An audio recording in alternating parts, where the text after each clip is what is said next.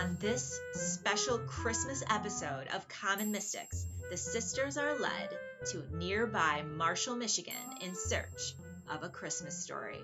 I'm Jennifer James. I'm Jill Stanley. We're psychics. We're sisters. We are Common Mystics. We find extraordinary stories in ordinary places. And this December, we actually found a Christmas story. I cannot believe we did it. I can't believe we did it either. So, Jen. Yes. Tell us what's going on right now, because we're obviously not in our regular season.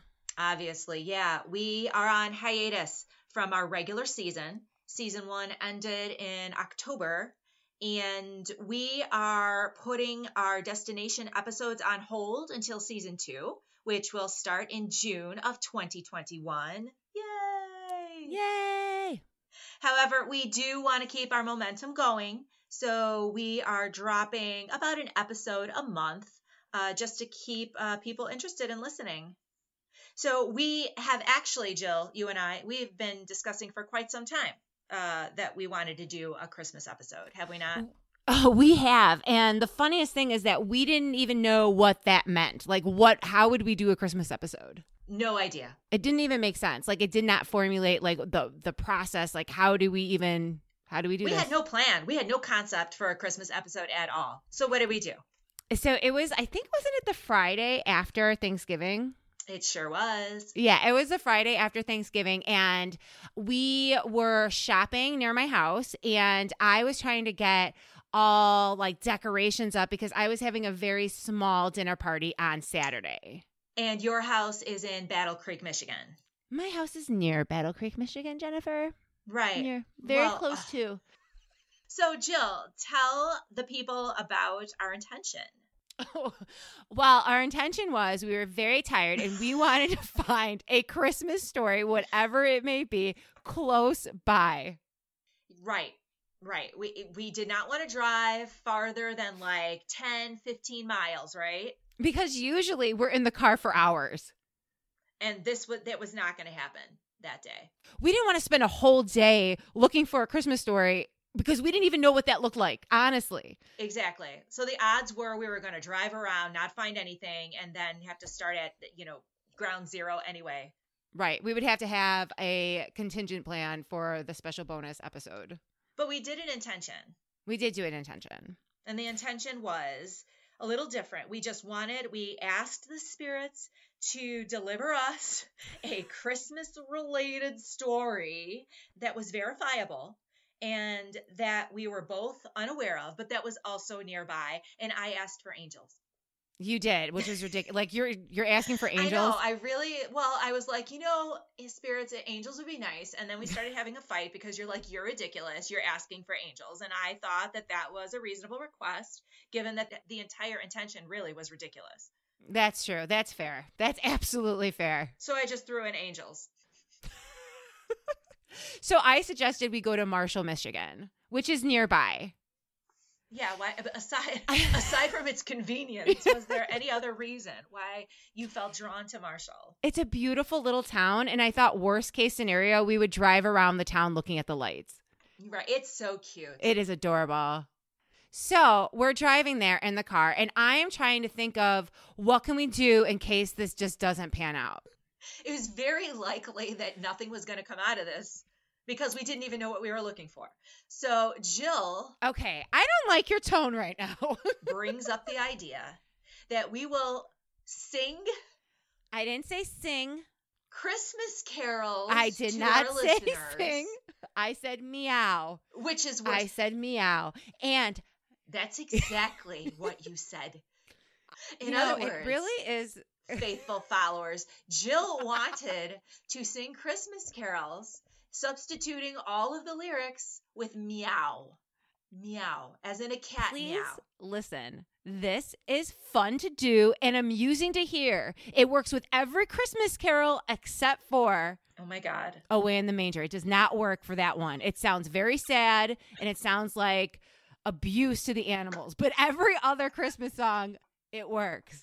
Try it does. You are ridiculous. So this was actually a very serious long argument that we had the entire way. I said bah humbug. I put my foot down. I have a lovely, lovely meowy voice. Oh my God. And I want to share it with the world. But honestly, there was one that we were kind of laughing about, one Christmas carol. And this would come up later, believe it or not.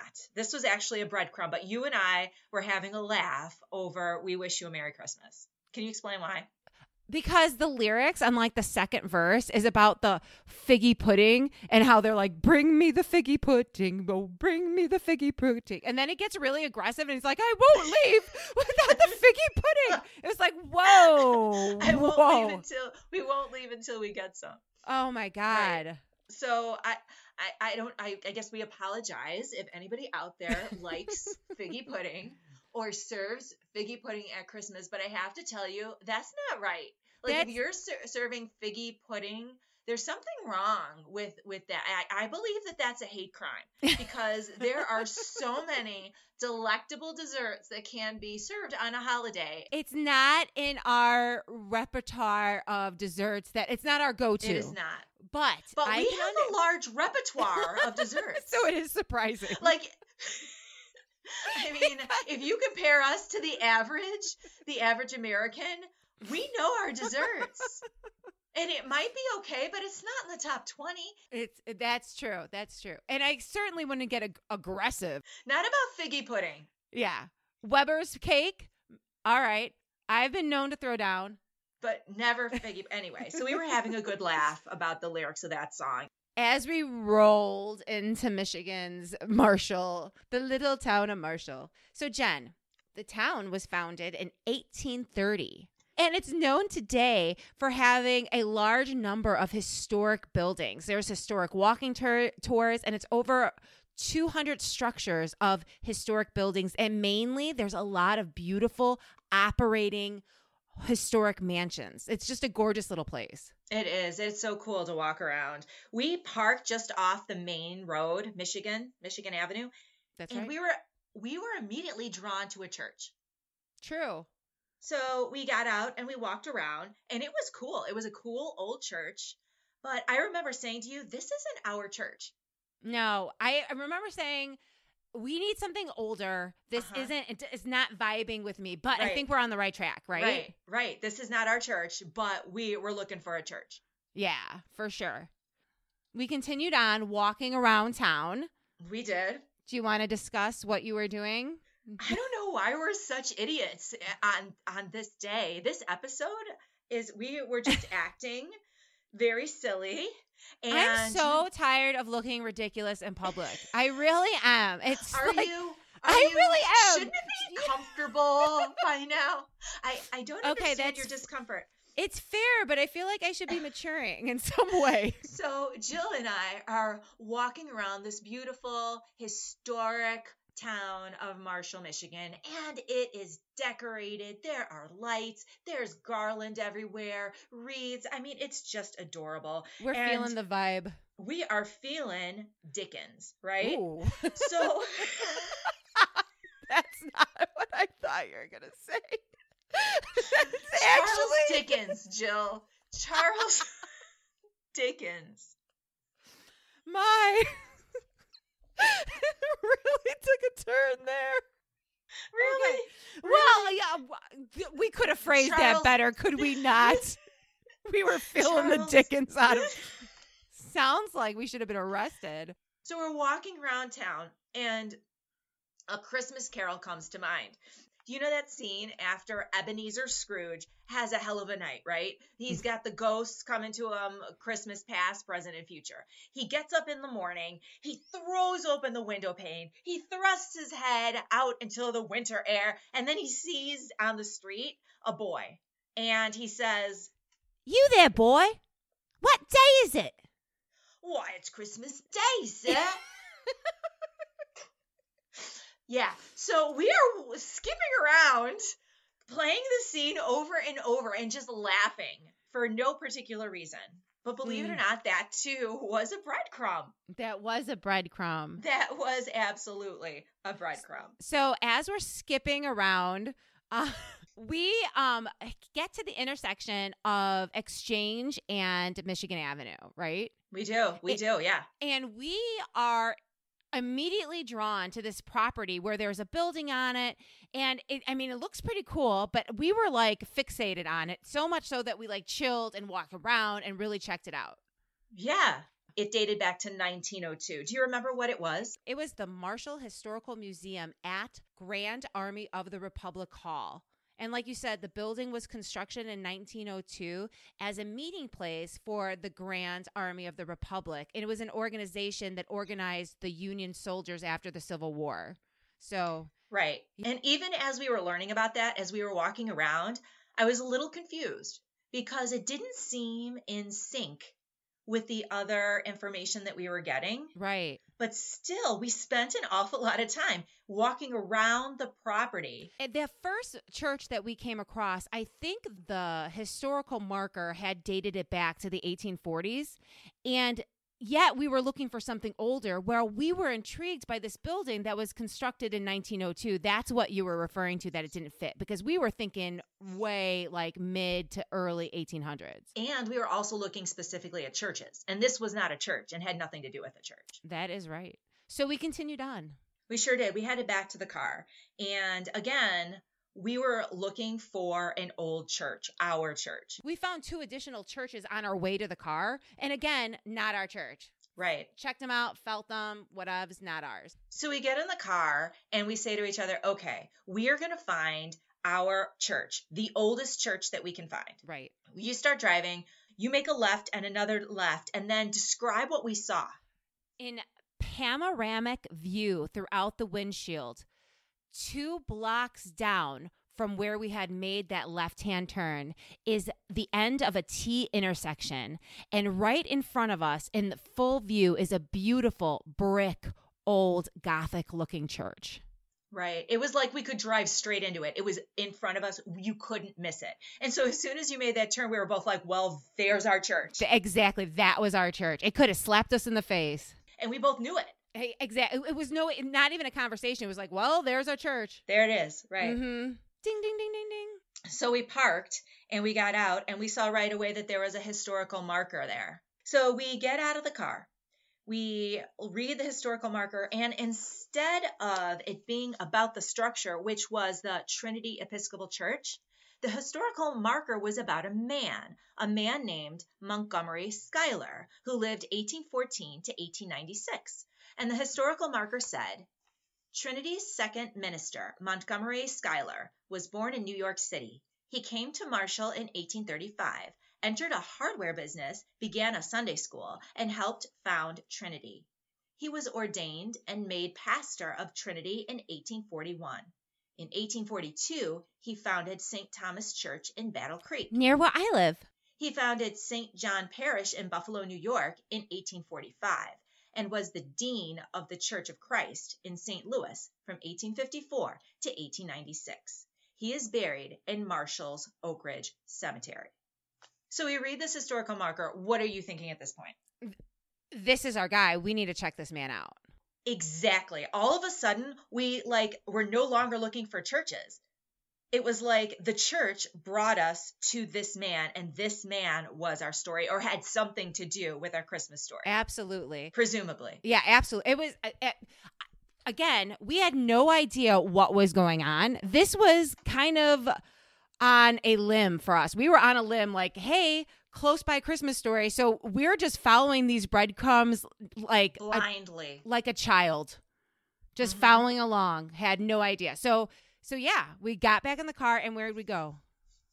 We went to the Oak Ridge Cemetery because the historical marker clearly said that he was buried there. So we went, not knowing anything about Oak Ridge. Or even how to get there. Or what we would find. Or even how to get there. We had to use our Spideys.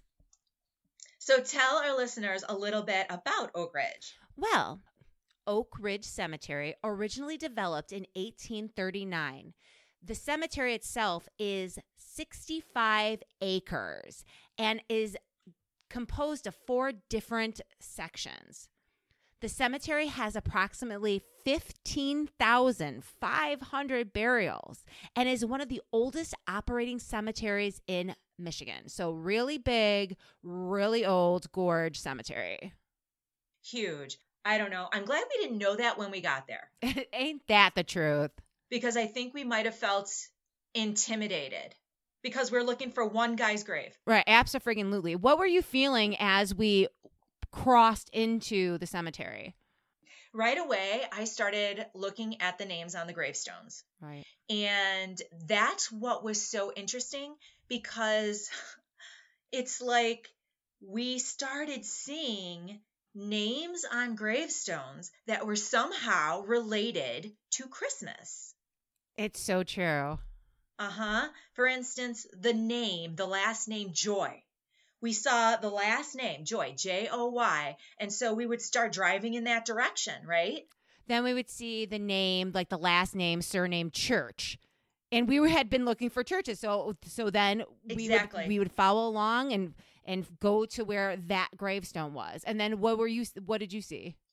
Oh my gosh. The goosebump moment was when I saw a gravestone for someone named Ebenezer, as in Ebenezer Scrooge of the Christmas Carol, which we had just been acting out. It was like we were connecting the dots. We went from one headstone to the other, recognizing the names, recognizing that they were breadcrumbs for us as we navigated through the cemetery. And honestly, it didn't take any time at all before Jen was like, go here. Right.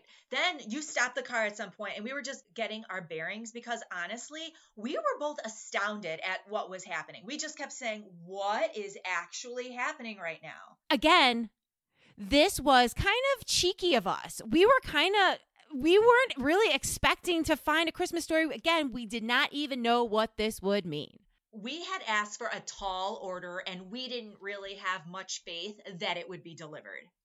So here we are, like following along these headstones, and suddenly we stop and we're like, holy cow, what is even happening right now? And then I am drawn to this section of the cemetery that we're facing on the left. So I tell you, because you're driving, head over to that area right there. And you do. And so we slowly start driving to this one specific area that I had pointed out. And then suddenly you stopped. I did. Now tell us why you stopped. I stopped the car because I glanced at you, and past the passenger window, I noticed that there was a series of headstones that had different types of crosses at different heights, and it looked really appealing visually, and it looked as if it was staged, and it was calling to us to stop and check it out. I even took a picture of it in that moment. I was like, I have to take a picture of it. This looks like a movie set. Exactly. I mean, you'll have to post that on Facebook. Oh, sure. So we immediately knew, like, we need to get out of this car and we need to check out this area because for some reason it is special. Right. As we head over to the gravestones that look staged to us, and we're in the middle of this scene, we notice that among those gravestones that were so appealing, there was a headstone that had the last name Schuyler engraved on it. So I was like, shut up. Whose headstone was that? I think it was his wife and some of his kids. Right. So we were thinking he was close by because his wife and kids are here. And then you found him. I found him, sure enough. And that gravestone, his gravestone, is in the original picture I took from the car. So that happened. We literally, within like 10 minutes, in a 65-acre cemetery, find the man's headstone. Okay, Jennifer. Yes. We find his gravestone. Against all odds, we frickin' find his gravestone. Now, what do you notice about his gravestone? Right away. Well, I start reading it. And after his name and the dates, it has this quote. How beautiful are the feet of them that preach the gospel of peace and glad tidings of good things. Glad tidings. Tidings. Just like in the silly song that we were laughing about, We Wish You a Merry Christmas. Good tidings we bring to you and your kin.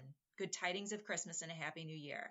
So right away, tidings, like where else do you ever see or hear or even use the word tidings? Like never. Never, except ever. Except for in a Christmas song. I know. Never, ever, ever. Never have I. So to me, that was even further validation that this is the guy who we're supposed to research. Our story is somehow wound up with this guy. So we leave the cemetery and we get our research on. Jen, let's talk about, may I call him Monty? You may. Let's discuss Monty and what we found out about him. Well, Reverend Monty was born January 9th, 1814 in New York City. He studied law, but then in 1835, he came out west to Marshall, Michigan. He did open up a law office, but in 1836, he also opened up a hardware store and started the first Episcopal Sunday school out of his home. So he was a busy guy who had a lot of different interests in the area. In addition, he was involved in managing 2 sawmills in town and was the editor of the Marshall Whig paper, in addition to operating his hardware store. So he was a jack of all trades, and by all records, it shows that he was really good at what he did. So however he was cultivating business in town, whatever he touched came and became a success. Yeah, he was very successful. However, suddenly his life takes a sharp turn when he became determined to give up his secular pursuits and prepared to enter the ministry of the Episcopal Church.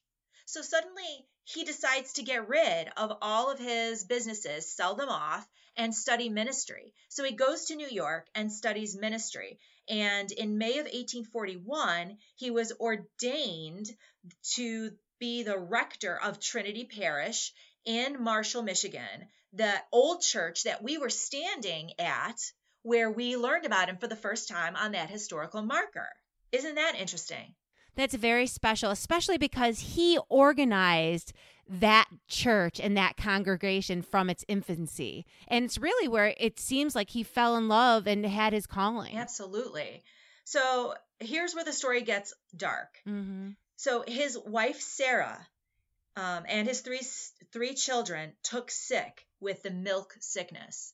Now, the milk sickness was apparently a disease that you got when you drank poisoned milk from cows that ate a poisonous plant. And it ravaged the Midwest during the 1840s. It sure did. Monty lost his 3 children in 1841, and then he lost his lovely young wife, Sarah.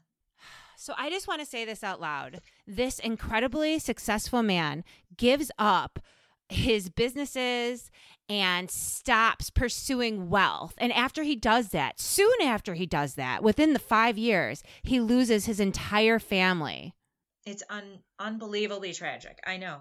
So then what happens? In 1843, Monty marries Miss Lydia Roosevelt. But in the years that follow, he loses a son, and on his 2nd anniversary to Lydia, she suddenly passes away. And then he was left with 2 living children from that marriage, 5 and 10 months. Oh my gosh. Poor Monty. So it was like 9 years later when he married his 3rd wife, Sophia Norton, in 1854. I just want to say this. During this time, tragedy after tragedy in this man's life, he's traveling to different areas of the country and working with small parishes that he's growing and making stronger and more successful, even through these moments where he's having his personal devastating tragedies. That's a good point. And so in 1854, he goes to St. Louis, Missouri, where he becomes rector of the Christ Church. Now, he would be there for 24 years. So this is the end of his moving around. But in St. Louis, he faced additional difficulties. What more can happen to this poor man? Well, in 1861, the Civil War breaks out. And if you recall our Shelbyville episode, we talked about how the Civil War not only divided the country, but states and cities and even families. Well, here we have Monty in his parish in St. Louis, and during the Civil War, it completely divided his parish. And so people were on the opposite ends, in terms of ideology. And so you have death, their sons, their brothers, their husbands are going out to war. So you have death and you have division and you have hatred. I mean, it was just a terribly stressful time.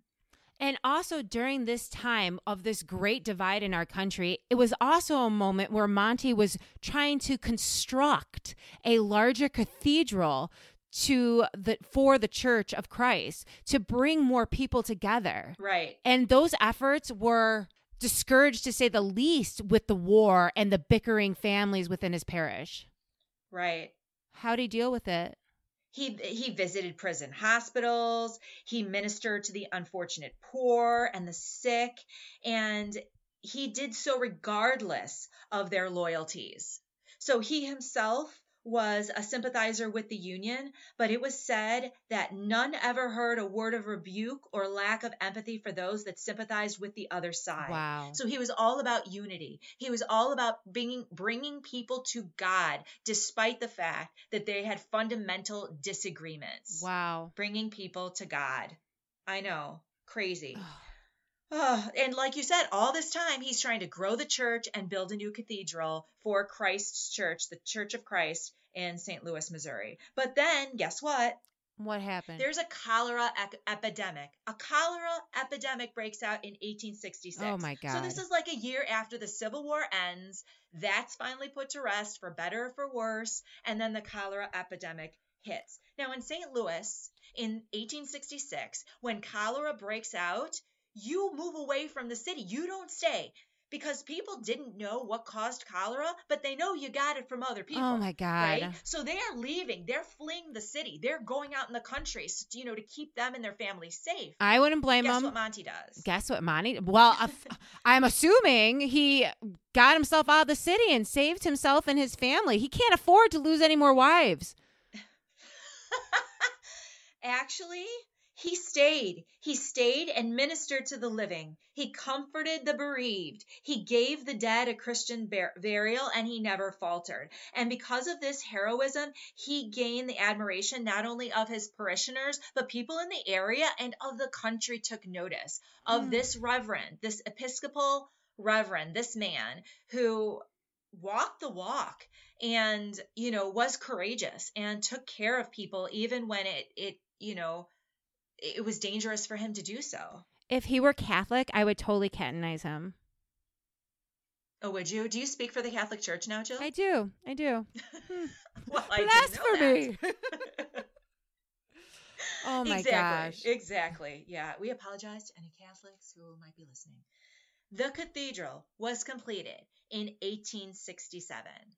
Finally, after years of death and war and disease and poverty and just terrible division and hatred and isolation, finally, this cathedral is finished. And guess what day he held the first service in his new cathedral? Why, Christmas Day, sir.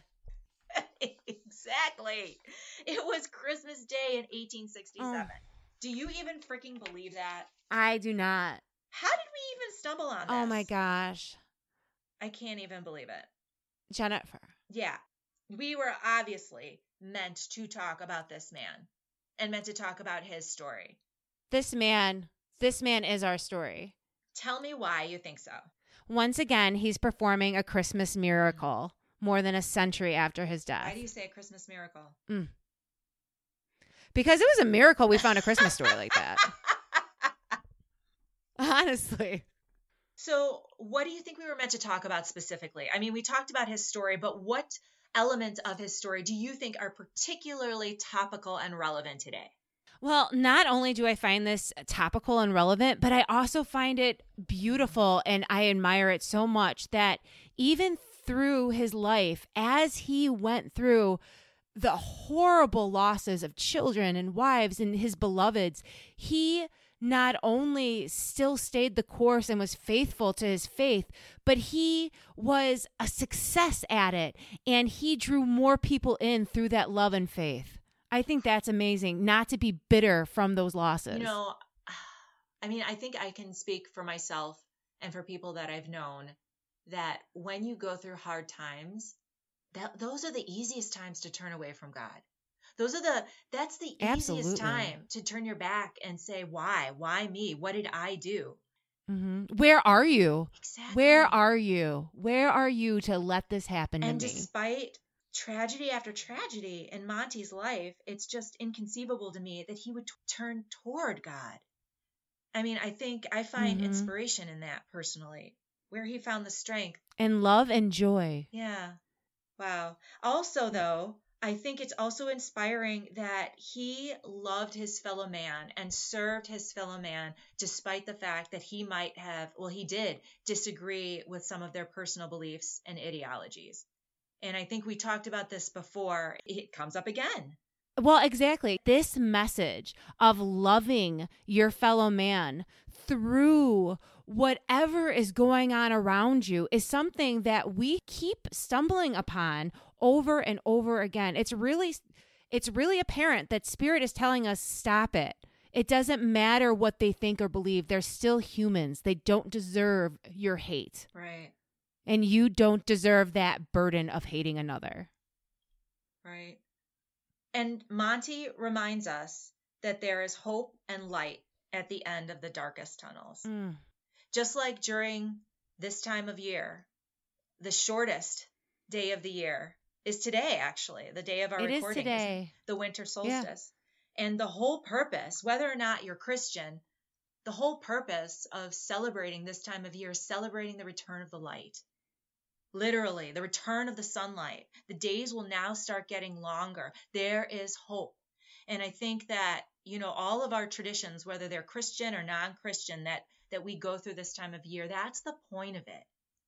You know? And I think Monty really brings that home to me, that there's always hope, no matter what you go through. Jen, there's a little bit of a surprise that we have. We have some of his very words from that very special Christmas service. Do you want to share it? I will. How special. So these are some words from Monty's Christmas sermon that he delivered on December 25th, 1867 in Christ Church in St. Louis, Missouri. Under no circumstances could we suffer Christmas to pass without an explicit acknowledgement of that greatest of all gifts of God to man, the gift of his dear Son. But there is a special call upon us as a parish for rejoicing.